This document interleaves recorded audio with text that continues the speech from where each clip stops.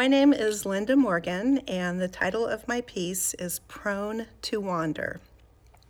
Last fall, I had the privilege to travel to Jordan and Israel.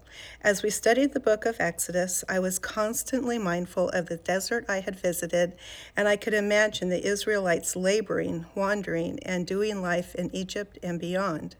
The desert conditions are harsh, dry, hot, arid, with sand and dirt blowing in your eyes and creating a hazy atmosphere.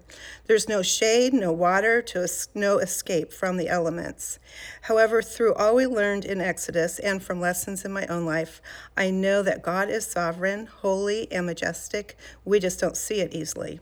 We are prone to wander and suffer, sometimes as a result of our own choices, and other times to fulfill the plan God has for his people.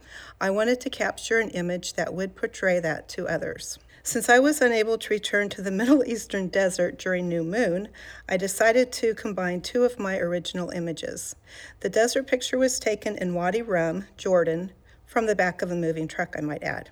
It's an area that is mentioned in Genesis and in Job, and historians speculate it is likely that the Israelites traveled through the area and possibly camped. The sky image was taken at Manzanita Lake in Lassen National Park in May. The Milky Way is hardly visible to the naked eye, but it can be captured on the digital sensor of a camera when the sky is especially dark. I took approximately 24 images and I stacked them using a program for PCs called Sequator. I then edited the image in Lightroom to bring out the details and color of the Milky Way.